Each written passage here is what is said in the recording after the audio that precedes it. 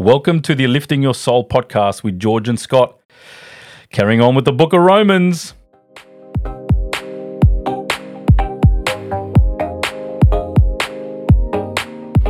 Well, great to have you join us today. Scotty, how you doing, my friend? I'm doing well, buddy. I'm doing well. It's so good to be with you here Looking again. forward to it.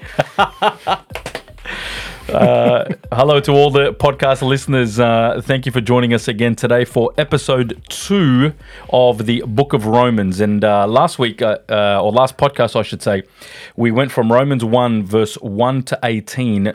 What we're going to do this time is actually, I think we went to verse 19, but we're going to step back and go 18 and 19 again because we had another bit of a read of it and we're like, oh my goodness. I think one of the things I mentioned to you, I think it was a couple of days after, I was saying that we actually forgot Romans 17. That's right, we did forget. We were so excited. How can I forget Romans 17? We're so excited. Oh, now, my goodness. Ladies and gentlemen, once again, what we will do is we will carry on until about that 35-minute mark, 40-minute mark, because we want to keep these podcasts to a particular limit so they're digestible on a trip into work or when you're fixing dinner or whatever you're doing. So they're just nice bite-sized pieces, if we could call them that. And we're going to go through the book of Romans. We are starting to get requests. We're not even finished chapter 1 of Romans, and we're already getting requests for the end times. Oh, lovely. Dun, dun, dun. I wish I had a thing for that. But it was the end times. Right?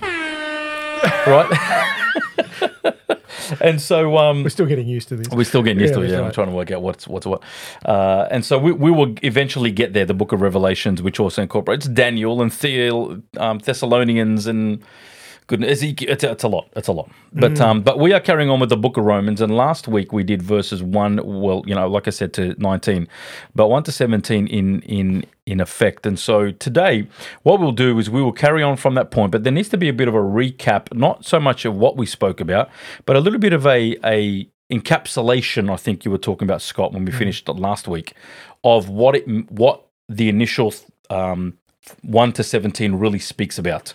And so would you mind speaking to us about that? Getting that context. Yep, absolutely. I mean, we basically started off right from the beginning, as you do, and really just trying to suss out why Paul is writing the book, the book to the church at Rome.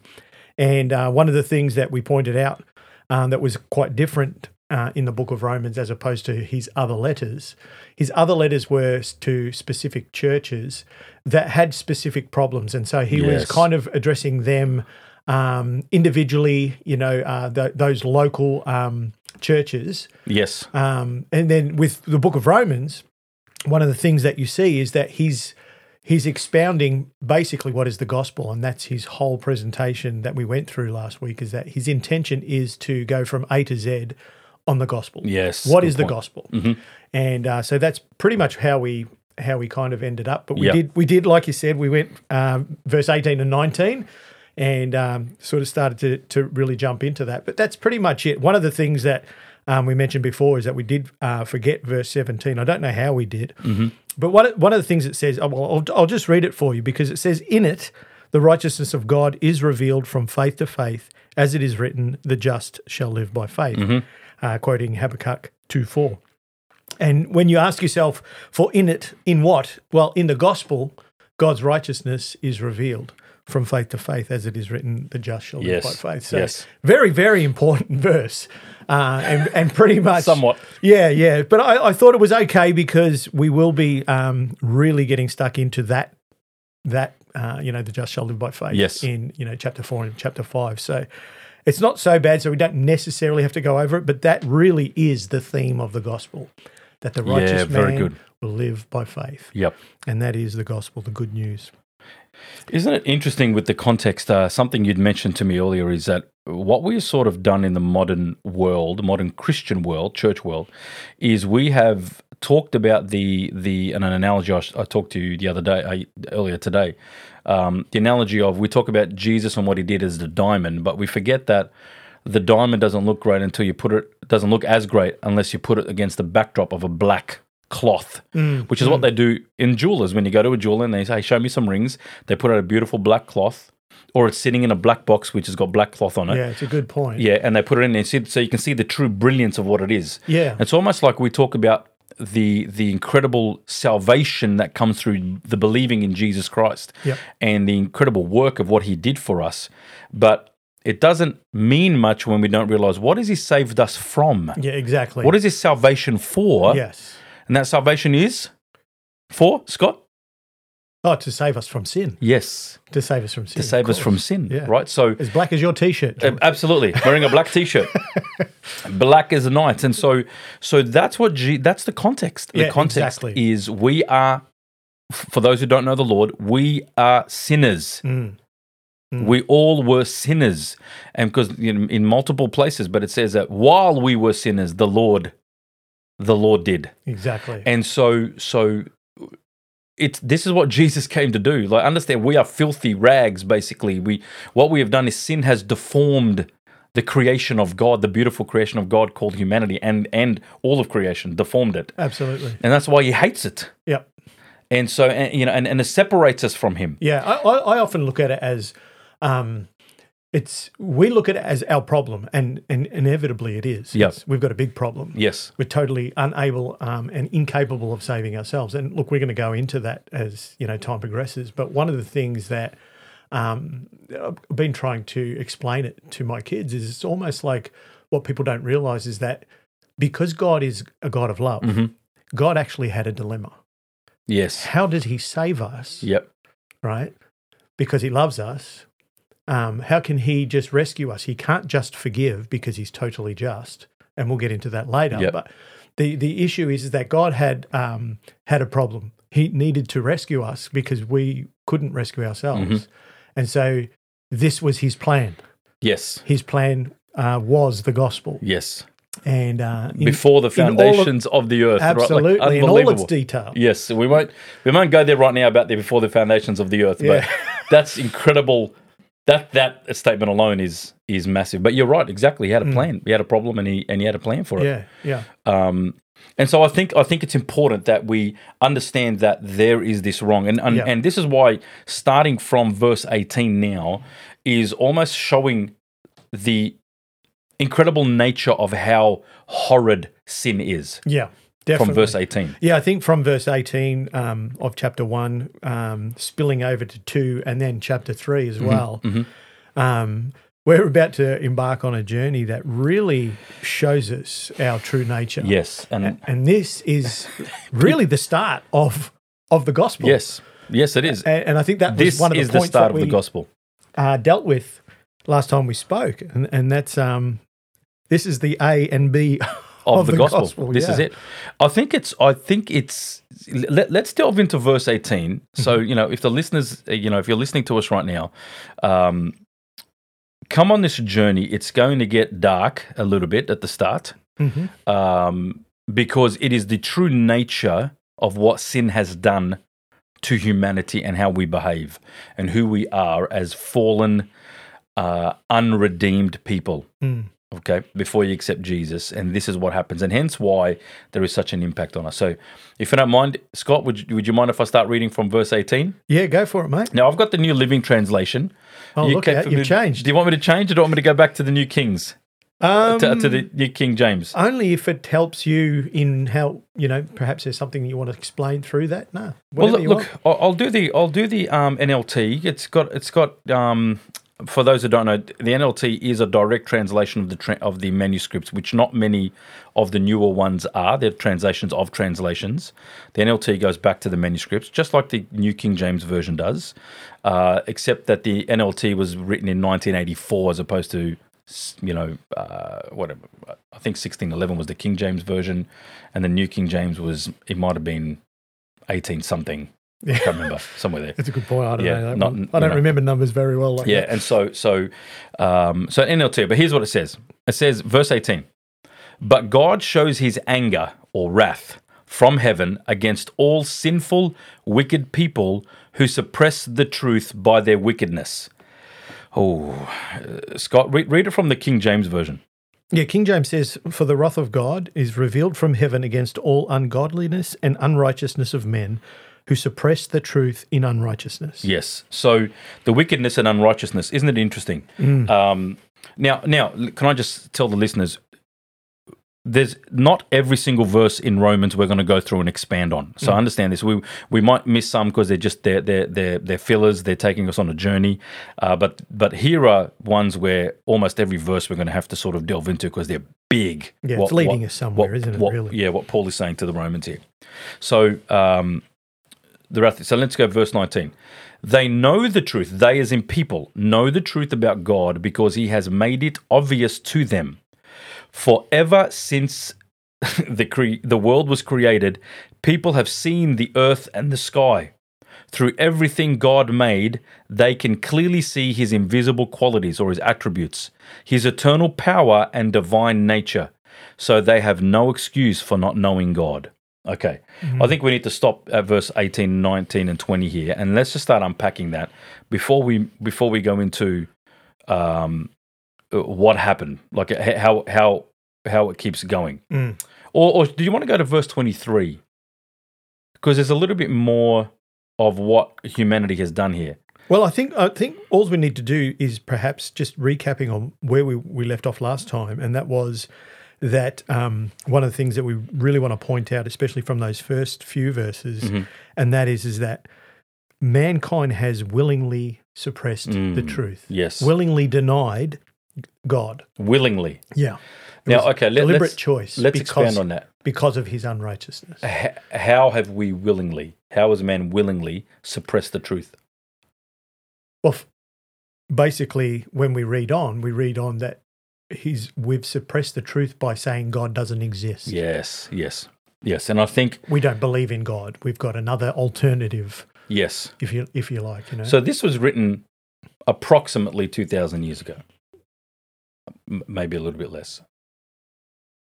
Paul's writing to the Romans 2,000 years ago approximately. For a good part of humanity's time, there was a belief in God because the church and the state were one. That doesn't mean every heart believed, but you were the minority if you said there is no such thing as God. Whether you're a scientist, it doesn't matter. Like even science. Like church and state was one. You're probably jumping ahead there. No, what I'm saying is in church and state became one. Oh, right. Right. So for a good chunk of humanity after Jesus, church and state were closely tied together. And so, Constantine, for instance, makes the whole of his kingdom Christian. Genghis Khan wants to make his whole of his all Christian, but they don't send ministries out there, so they all became, that Eastern religions, so on and so forth. So there was big, kings were doing religious things. And so, but fast forward to only about 150 years ago, and science, guys like Galileo and all these people were Christian men coming up with scientific breakthroughs, incredible belief in God, and then Darwin comes out with the theory of evolution, the natural selection, and for some reason. I've read that. I've read a lot of the excerpts from that book. He says in there, if one or two of my theories fall over, the whole thing falls over. But we know, if you study it properly, that many of his theories fall over within that book. Yet it seems to have been perpetuated and now just believed like as if it is the norm. Yeah. It is the consensus that evolutionary theory is believed, done, therefore there's no God. Yeah. We've officially written God off. Yeah, and I think that's just the same old thing of what, the suppressing the truth. Suppressing the truth, is virtually just denying the existence of God because we read it, God's made it plain. Yes. Plain as day. Yep. In creation, when you look at creation, you know that there's a creator. Yes. There has to be, you look at a painting, you know that there's a painter. You look at a watch, you know that there's a watchmaker. Same sort of thing. So the issue is that it goes down in, when we read, it goes down into this idea of men suppress the truth, so they deny God, and then they decide to worship other things. Yes. Right? Like the creation. Yes. I see within that as well, within that same bracket, is evolution. Yes. Because we're just basically saying, well, we just think that we know. Yes. You know what I mean? It might not be, we worship an animal or a bird or whatever. Well, we're just worshipping ourselves because now we think that we know. We know. And so, okay, so it goes on then it says, verse 19, they know the truth about God because he's made it obvious to them. For ever since the world was created, people have seen the earth and the sky. Through everything God has made, through all of creation, they can clearly see his invisible qualities, including his eternal power and divine nature. So they have no excuse for not knowing him. To this scripture, Scott, these two verses, I remember reading them, and I remember saying this in our last podcast. When I was young, these two rocked me because. How did it rock you? Okay, so growing up in the 80s, I was born in the 70s. Growing up in the 80s, and then gave my life to God, or found Jesus found me, or he was revealed to me in 1992. Similarly, almost to the week, you and I. Same week, of weeks, right. And so, at the age of 18, I'd already heard about the evolutionary theory and the 650 million years for this, and these bones are 200 million years old, and 65 million years this bird was flying around. And so I'd already seen all of that, and I had pretty much assimilated it into me, thinking, man, where's God in all this? I don't know. And then once God came into my life, I started to read the Bible, and as I was reading the Bible, I'm thinking, what? You can see, and then you can see God in his creation. Then I realized, you can see.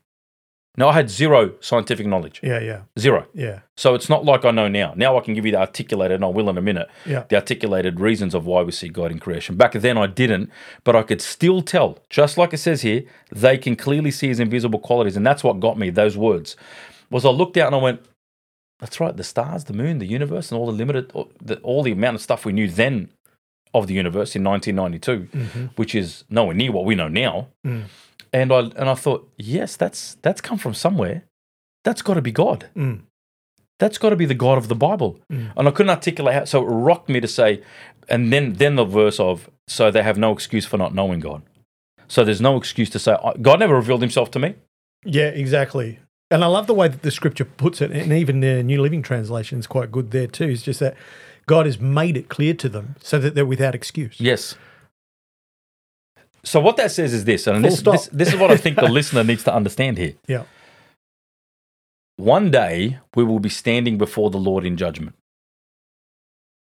Those who, all of us are, and obviously those of us who are Christian, like actual true disciples of Jesus, not those who just attend church. So let me make that clear. Those who have given, let's make this clear, because I think now this is going over the airways. You can't say terms anymore that you think people understand. Yeah. Christian means a disciple of Jesus Christ, listening to his tenets, giving your heart to him, which means not just saying a prayer one day in a service or at home, but literally a true conversion change in you. Yeah, the Holy Spirit has come in, has changed you. Yeah, you are 100%. A seal and a guarantee now. That judgment is gone because Jesus took that. Correct. But the rest of the planet who don't know that are going to be standing before the Lord. Yep. And if we think the excuse is, you never revealed yourself to me. I was in the middle of Africa. Timbuktu, wherever. I was in the middle of Sydney, and all I had was all of these people who didn't know you, and the Christians were weird. Yeah. Whatever it is. I couldn't see you. I couldn't see anything about you. What do you mean? Where were you? I was abused. I had a horrible life. I was raised in the gutter. I don't believe you. Hang on. Did you see the sun and the moon every day? Did you see the stars? Did you hear about the universe?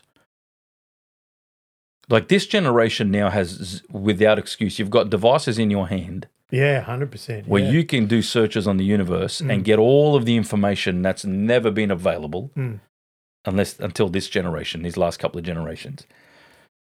That's a pretty incredibly bold statement, that what we just read there. They have no excuse now. Yeah. And I think too, George, like, it just reminded me what you said then, that our young people, and not even just our young people, anyone these days can look up scientific stuff. There's a lot of rubbish out there as well. Absolutely. So there's a point in which you have to, you're without excuse if you're not being honest in your searching. Mm-hmm. You know what I mean? Because you can always gravitate to something because it feels good, or, it suits, your lifestyle. You know what I mean? So, and I think that we see a lot of that these days.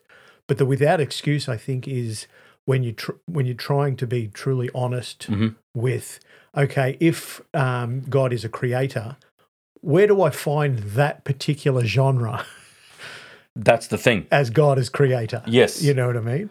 So do you mean if we are looking at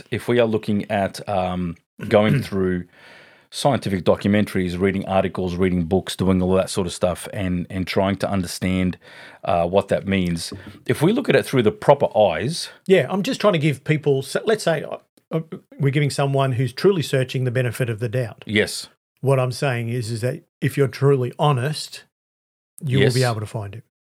because you are looking in the right place. Correct. Okay. So if we take what I just said then, okay, and we look at it as the scientific reasoning, which says to us now that look, there is no God. There is no God. Look at the science. There's evolution. We look at the universe. We can look back through the redshift lights that come through, so that lights that have traveled have taken. We know the age of the universe is 13.8 billion years. At minimum, because that's how far as we can see. That light You're traveling. saying that's what is said by That's the what's being said. evolutionists. Yes, right. So let me move into a scientific moment, Yeah. Head space. right? Yes, A headspace, because he says he's talking about creation. He's talking about the earth and the sky, basically the universe. He's saying that his qualities, eternal power and divine, is in nature. You can see it in everything that is created. What's around us? That is so obviously it's been made. We don't know how it's been made. The universe, the sky, the complexity of the it. complexity of it, Yeah, right? yeah. And so as I look through this, I had to come to terms in my life on why science so versus God. Why is science versus God? Why is it portrayed to us that it's this? Yeah, I know what you're saying. Do you know what I'm saying? Yeah, it's like it's put up against each other. Yes. Right. So this idea that science is versus God is not a Christian theme, because when you look into the Bible carefully, science shows God, evidenced by this verse here. The world since it was created, people have seen the earth and sky. Through everything that He's made, His attributes are seen. And clearly seen, yeah. And clearly seen. So it's not like you need to be a scientific genius to see them. Correct. Right? So when you go and search the internet, how's the universe made, and how does Neptune do this, and how did the rings of Saturn get created, and how big is Jupiter, and what sort of gravitational pull has it got, and I encourage you, go study those things, but take it from the eyes of trying to understand how this came about, not just here is the theory of evolutionary progress. Yeah. Because we've been fed that. And you've heard me, Scott, speak about this many times. Yeah. In particular in events where I've spoken about it and preached about it to detail. Yep. And it's somewhat ludicrous when I've read the evolutionary. Oh, it's ridiculous. It really is. And one of the things that I was just reminded of, George, was a little while ago I was watching some sort of documentary on they were like these scientists who were trying to explain the intricacies of the head and the neck of a giraffe. And it was fascinating. Yep. It was fascinating, because they talked about how the giraffe actually works, with his long neck. Yes. And, what the blood pressure and all that sort of stuff. And these were 4 evolutionary scientists, right? And there was one of the evolutionary scientists who I'm so looking forward to hearing this. 3 of them were explaining it to this guy, right? And literally the giraffe was on the table. I can't remember what show it was, but I'll never forget it, because he turned around and he's looking at this giraffe and he's just fascinated at what they had explained to him. And he said, "Mate, that is a beautiful creation." He said that. He said it's a beautiful creation, and you could hear a pin drop. And then he backtracked, it's like, I can't even remember what he said, but you by creation, I mean, the evolutionary processes that got this. It was so obvious. And I think that's what I mean, is that, like, even these evolutionary scientists look at this and study it. Yeah. and can't help but give glory to God because yes, it is a creation. It's unbelievable. when you go back, if you remember the last time I spoke about this at a church setting, and I brought up those molecular machines that are in our cells. Yeah, 100%. No, it seems like no matter how much we dig into this, no matter how much we dig into creation, or no matter how far out wide we go. So the further we go out through the cosmos, and the more we can magnify into an atom or a cell or a molecule, the more evidence it is for God. 100%. This is the thing that fascinates. So they went into a cell which for 100 and something years they thought was just goo. They call it the simple cell. Yes. The cells in our body were just goo. A simple cell. Then they found that it's got ribosomes. It's got ribosomes in there, and it's got the energy machine, and it's got That's it. The rest of it's goo.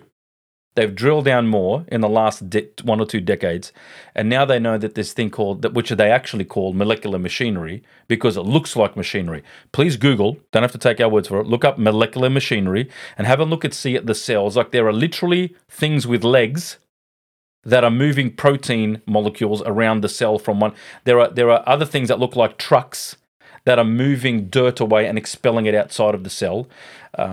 There are particular machinery, and we know this, that actually fold protein in a particular way in order for it to do a particular job. So this protein is going to go heal your skin. This protein is going to go build your muscle fiber. This protein is going to go and clear your eyes out. This protein is going to go and fix your hair. Those sort of things. Yeah, exactly. The more we dig in, the funnier it gets. Absolutely. I've heard Dr. Chuck Missler. Yes. Have you heard when he talks about the River Rouge plant, the Ford plant? No. Yeah, it's fascinating because he talks about, we used to call it the simple cell, and like you were saying that, as they begin to find out more and more, they realize that it's far from simple. In fact, the Ford River Rouge plant is apparently the biggest or the largest kind of plant making cars in America. Yes. And they put the raw material in at one end. And, like I'm talking about dirt, whatever. All the way down, yeah. And then it spits out a car at the other end, So you've got a massive amount of things happening within that place. Yes. But one of the things he said is he kind of likens it, like to a cell, It's like a whole factory of stuff that's happening. But he said, but this simple cell, apparently simple cell, has got something over the River Rouge plant that the River Rouge plant doesn't have, and the thing is that it can reproduce itself within some stupid amount of time, like a couple of minutes or something. I don't know what it is. Yeah. But it can actually reproduce itself. Now the Ford River Rouge plant cannot do that. I mean, it's so complex. And the cell is miniature. Microscopic. We can't even see it with our eyes. Exactly. And there's millions of them, little factories reproducing themselves. And this is the thing about the scientific mind we're going for. So let me expand on some of the things. And I'm saying this. We're sticking to this point. And look, we may only get through 2-3 verses today, and then next episode we'll carry on. Because it's important for our listeners to understand that science is not versus God. Science proves the existence of an intelligent designer, and the attributes of that intelligent designer have to be, they live outside of time, they're outside of matter, and they're outside of space. So they have to be timeless, they have to be immaterial, and they can't be bound by any spatial awareness, so to speak. And so they have to have created that. You can't live in something that you create. So a human who creates a computer doesn't live in the computer. Has to be outside of our dimension. Of our dimension. Yeah. Which are the attributes of the God of the Bible. Yep. So when I started researching this and reading it, 15 years ago, 20 years ago, I was shocked. The more I read, the more I discovered year after year after year of how much science shows God's existence as an intelligent designer. One of the things that got me was in the book of Job. And you can please go read the book of Job, and we concentrate on how Job had lost everything and his friends were blaming him, and his wife was saying, just curse God and die, but he was such a righteous man. And there's a whole lot of stuff you can learn from there. But there are 3 chapters in the book of Job, because Job's now complaining to God, how, God, I worshipped you when I was a righteous man and I did all this for you. Why would you let this happen to me, God? And God doesn't go, oh, Job, you're so righteous. You're so right. God rips him. Yeah. Right? Because how? God says, okay, stand up. Sit up, man. He says, sit up. I'm going to answer you. Answer me like a man. Yeah. Answer me like a man. Let's chat. And God starts laying into him for 3 chapters. Where were you when I created all of the snowflakes and they're in a storeroom? Do you know where the storeroom is? Where were you when I laid the foundations of the earth and measured it out? Where were you when I told the mighty wave, this is where you're going to stop and no more? Where were you when I make the clouds move across the earth and I tell them how to go and where to go and where to stop and where were you when? And he just keeps going. Yeah. Why don't you tell? Where's that for the listeners? That's like 38, I think. That's in verse in the book of Job. I'll pull it out for you because I think it's brilliant. It's brilliant. It's the best. Yeah. It's the best thing that I've. Brace yourself like a man, and I will answer you. Yes. Yeah. Yes. So let me get so good. He says here, this is chapter 38 of Job, and he says here, then the Lord answered Job from the whirlwind. Firstly, amazing. Like God knows how to set himself up, right? He comes in with the drama and the theater. He's amazing, mate. right? Thank you. Who is this? This is God speaking. Who is this that questions my wisdom with such ignorant words? Brace yourself like a man, because I have some questions for you and you must answer them. And then he starts. Yeah. Right? And I won't go through them all, but he basically goes, where were you when I laid the foundations of the earth? Tell me if you know so much. Who determined its dimensions and stretched it out in the surveying line? What supports its foundation? Who laid its cornerstone? And the morning stars sing together, and all the angels shouted for joy. Where were you? Who kept the sea inside its boundaries and as it burst through the womb? So let's carry down. I'll just go down a few verses. Now I'm reading verse 14. As the light approaches, the earth takes shape like a clay pressed beneath the seal. He goes, have you explored the springs from where the sea comes from? Have you explored their depths? Yeah. Do you know where the gates of death are located? I do. Have you seen the gates of utter gloom? Tell me about it if you know. Where does light come from? Where does the darkness go? Can you teach me where their home is?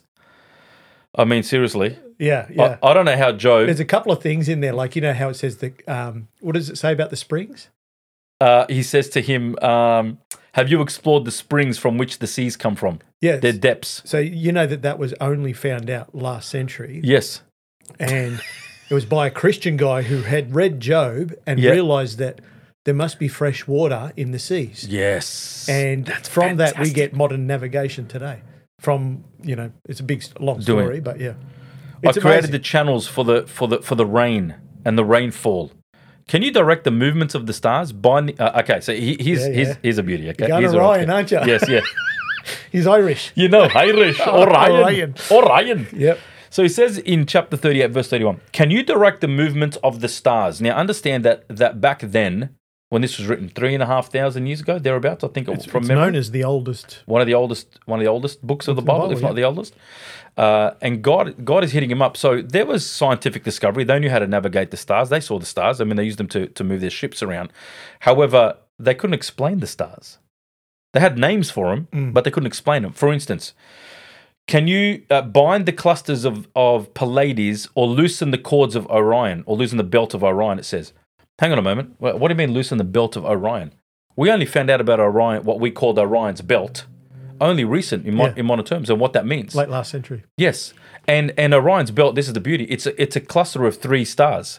But the most left of the stars is 3 separate stars, which we used to think was only one, but they're so close together that we thought it was only 3 stars. But the one on the left, so the first from the left, is actually 3 stars in itself, and they're pulling away from each other. Yeah. So loosening the belt of Orion. Yeah. Well, they didn't know up until late last century that they were gravitationally linked. Yes. Okay.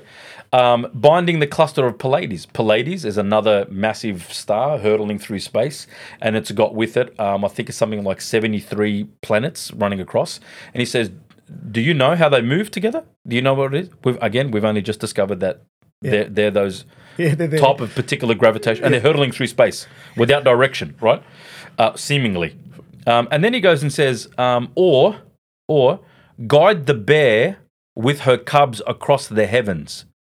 But the word bear is translated into Arcturus, which is another name for the massive sun, which is, I think, hundreds of times bigger than our sun. Yeah, wow. And it has, again, it's either in the 70s or 90s, 50s, somewhere there, planets hurtling through space with it. However, they cannot find a gravitational pull or evidence of gravitational force between Arcturus and its what it says here, the cubs. How are you? So can you guide Arcturus and her cubs across the heavens? Because there's no gravitational pull. We know this scientifically now. So why are these so-called cubs or planets following it when it's not pushing them by gravity? And here's God telling Job, "Can you do that? Because I'm doing that. I'm making that happen." Yeah, wow. These planets are following it. We don't know that as yet. We don't know. Wow. They only just discovered it, I think, back in the 70s, that there's this Arcturus, but we saw it, but now we can see better, and we're going, how are these planets following it? There's no evidence of, and by the way, one of the ways I know there's gravitational pull between planets and stars is because light bends. So when you see a black hole, like if you watched Interstellar, the movie with Matthew McConaughey. Did you watch it? Yeah, I actually just watched it recently. Did you? Yeah. Incredible, right? Mind blown. Yeah, it is. So many string theory stuff. It's amazing. Yeah. I won't get into it now. But you notice that the black hole that he jumps into right at the end, how it's got that dome on the top, and it looks like there's something bent, almost like a pizza light. Like a sphere. Like a sphere half. Coming out from and then turning it back around, almost like a sideways rainbow, and then another rainbow on top, but it's all light. Well, that's what a black hole would look like if you were looking at it from a particular, like a sideways dimension. Yeah, right. But if you looked at it from another perspective, it would look like just a big donut with light traveling around it. So that's how they know, because light refracts and bends around gravity. So when they look at Arcturus, they can't see the light refracting and bending around between it and the planets. So they're thinking, hang on a moment, there's seemingly no gravitational pull between these things. How is Job writing this? It's amazing. 3,500 years ago. Yeah. Do you understand? God's word, man. Unbelievable. And God's multiple things like that. Like if we were to then go into, how is this not a finely tuned universe? How is it not? As you sort of touched on a moment ago. It's finely tuned. We know this because of the over 200 variables, some of which are the strong and weak nuclear forces, the exact gravitational force, the exact distance from the sun, and exactly where we are in order to not get hit by meteorites and actually be able to see the whole universe. So where we are as a planet is a miracle. Not. Yeah, absolutely. That's the anthropomorphic view. Yes. That's what it's called? Yes. Yeah. Yeah. And so there's as if the earth was created for man completely. Literally. Yeah. And so people ask me when I start speaking about this stuff, so do you think there's life on other planets? I don't know. I highly doubt it. And so why would God create all of universe? Why would he create this whole universe if it was God and have us on a blue dot? Why would he do that? Because that's God. He is showing you who he is through his creation. We just read that. Yeah, yeah. One of the things that I was explaining to my son, Joshua, we were going through Genesis.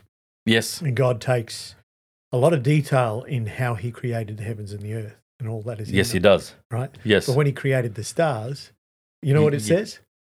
He created the stars also. That's all it says.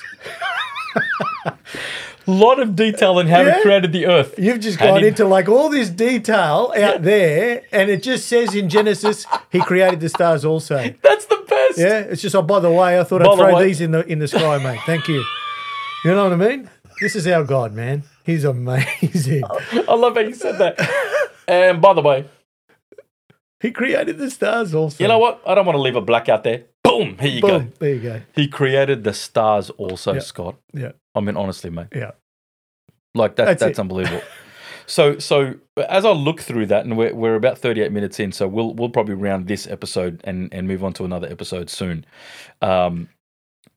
This is why it hits me more and more every time I read that scripture. For ever since the world was created, people have seen the earth and the sky through everything God made. They can clearly see his invisible qualities, his eternal power and divine nature. So they have no excuse for not knowing God. Amen. Which is why it takes a mind bend in order to believe that there is no God when you look at creation. Yeah. It takes a mind bend. You have to make a lot of assumptions. And you have to make a lot of compensational, and I'm talking just cognitively. Yeah, absolutely. No faith stuff at all here. Yeah. So it says to what I would boil that down to is that evolution is a belief system as much as Yeah, Christianity absolutely. It's is. a religion. It is a religion. Please understand that, listeners, if I can leave you with anything today, both of us, is that evolutionary thinking is a belief system. There is no evidence, No scientific back. no scientific backing Yeah. of the evolutionary theory. There is more backing for an intelligent designer. And based on what I've just read to you alone, let alone all the hundreds of other scriptures, that intelligent designer is the God of the Bible. You've just gone off the top of your head. Top of my head. Yeah, I got no. I'm not exactly. looking at notes. Yeah, this is yeah, just yeah. stuff that has been ingrained in us that we've talked about, that we've read and went, what? Yeah, exactly. And so I think we need to, I would like to leave it there for now. Scott, is there anything else you wanted to add to that? Because I think we need to go to the next episode will be chapter 21 onwards, talking about what happens with man's wickedness. But I thought today, if we could just get through this creation side, that people understand God is evidenced in what he has done. 100%, mate. Don't feel like a fool that you believe in God. Believer, do not feel like a fool. Please go and study it. Go to places like Cold Case Christianity. Look them up. No, he used to be a CIA or FBI investigator. Got saved. Go to Ken Ham's play. What's it called? Answers in Genesis. Answers in Genesis. Google answersingenesis.org. Listen to, watch them. Yeah, they're fantastic, actually. Answers in Unbelievable. Genesis. Yep. Unbelievable. There's a Jason Isles, who's also amazing scientist, who talks about him. Google these guys and just them, just those three alone. Listen to them. Yeah, absolutely. There's a lot of resources. There's a lot of resources. In, Frank Turek. Frank Turek, yeah. Right, there's quite a few of the What's answers that, in cross-examined? Genesis. What's that? Cross-examined. Cross-examined, yeah. So let's recap them again before we close. There's Cross-Examined Frank Turek. There's Answers in Genesis, the Ken Ham guys, but they're amazing, trust me, detailed to the max with scientific discoveries. There's Cold Case by Jim William Wallace, I think is his name. All incredible. Yep. All incredible. And I mentioned Jason Isles, I think his name is. I can't remember his organization, but if you just Google him, you'll find his stuff as well. Very, very well explained. Awesome. Scott, anything else you want to say about that? No, that's great, mate. That's fantastic. You're good with that? Yeah, you've given them something to think about. I think there's something to think about. Well, ladies and gentlemen, thank you again for joining us on this episode. Next episode, episode 3, we will move on from this, or we'll continue on from this in verse 21 onwards.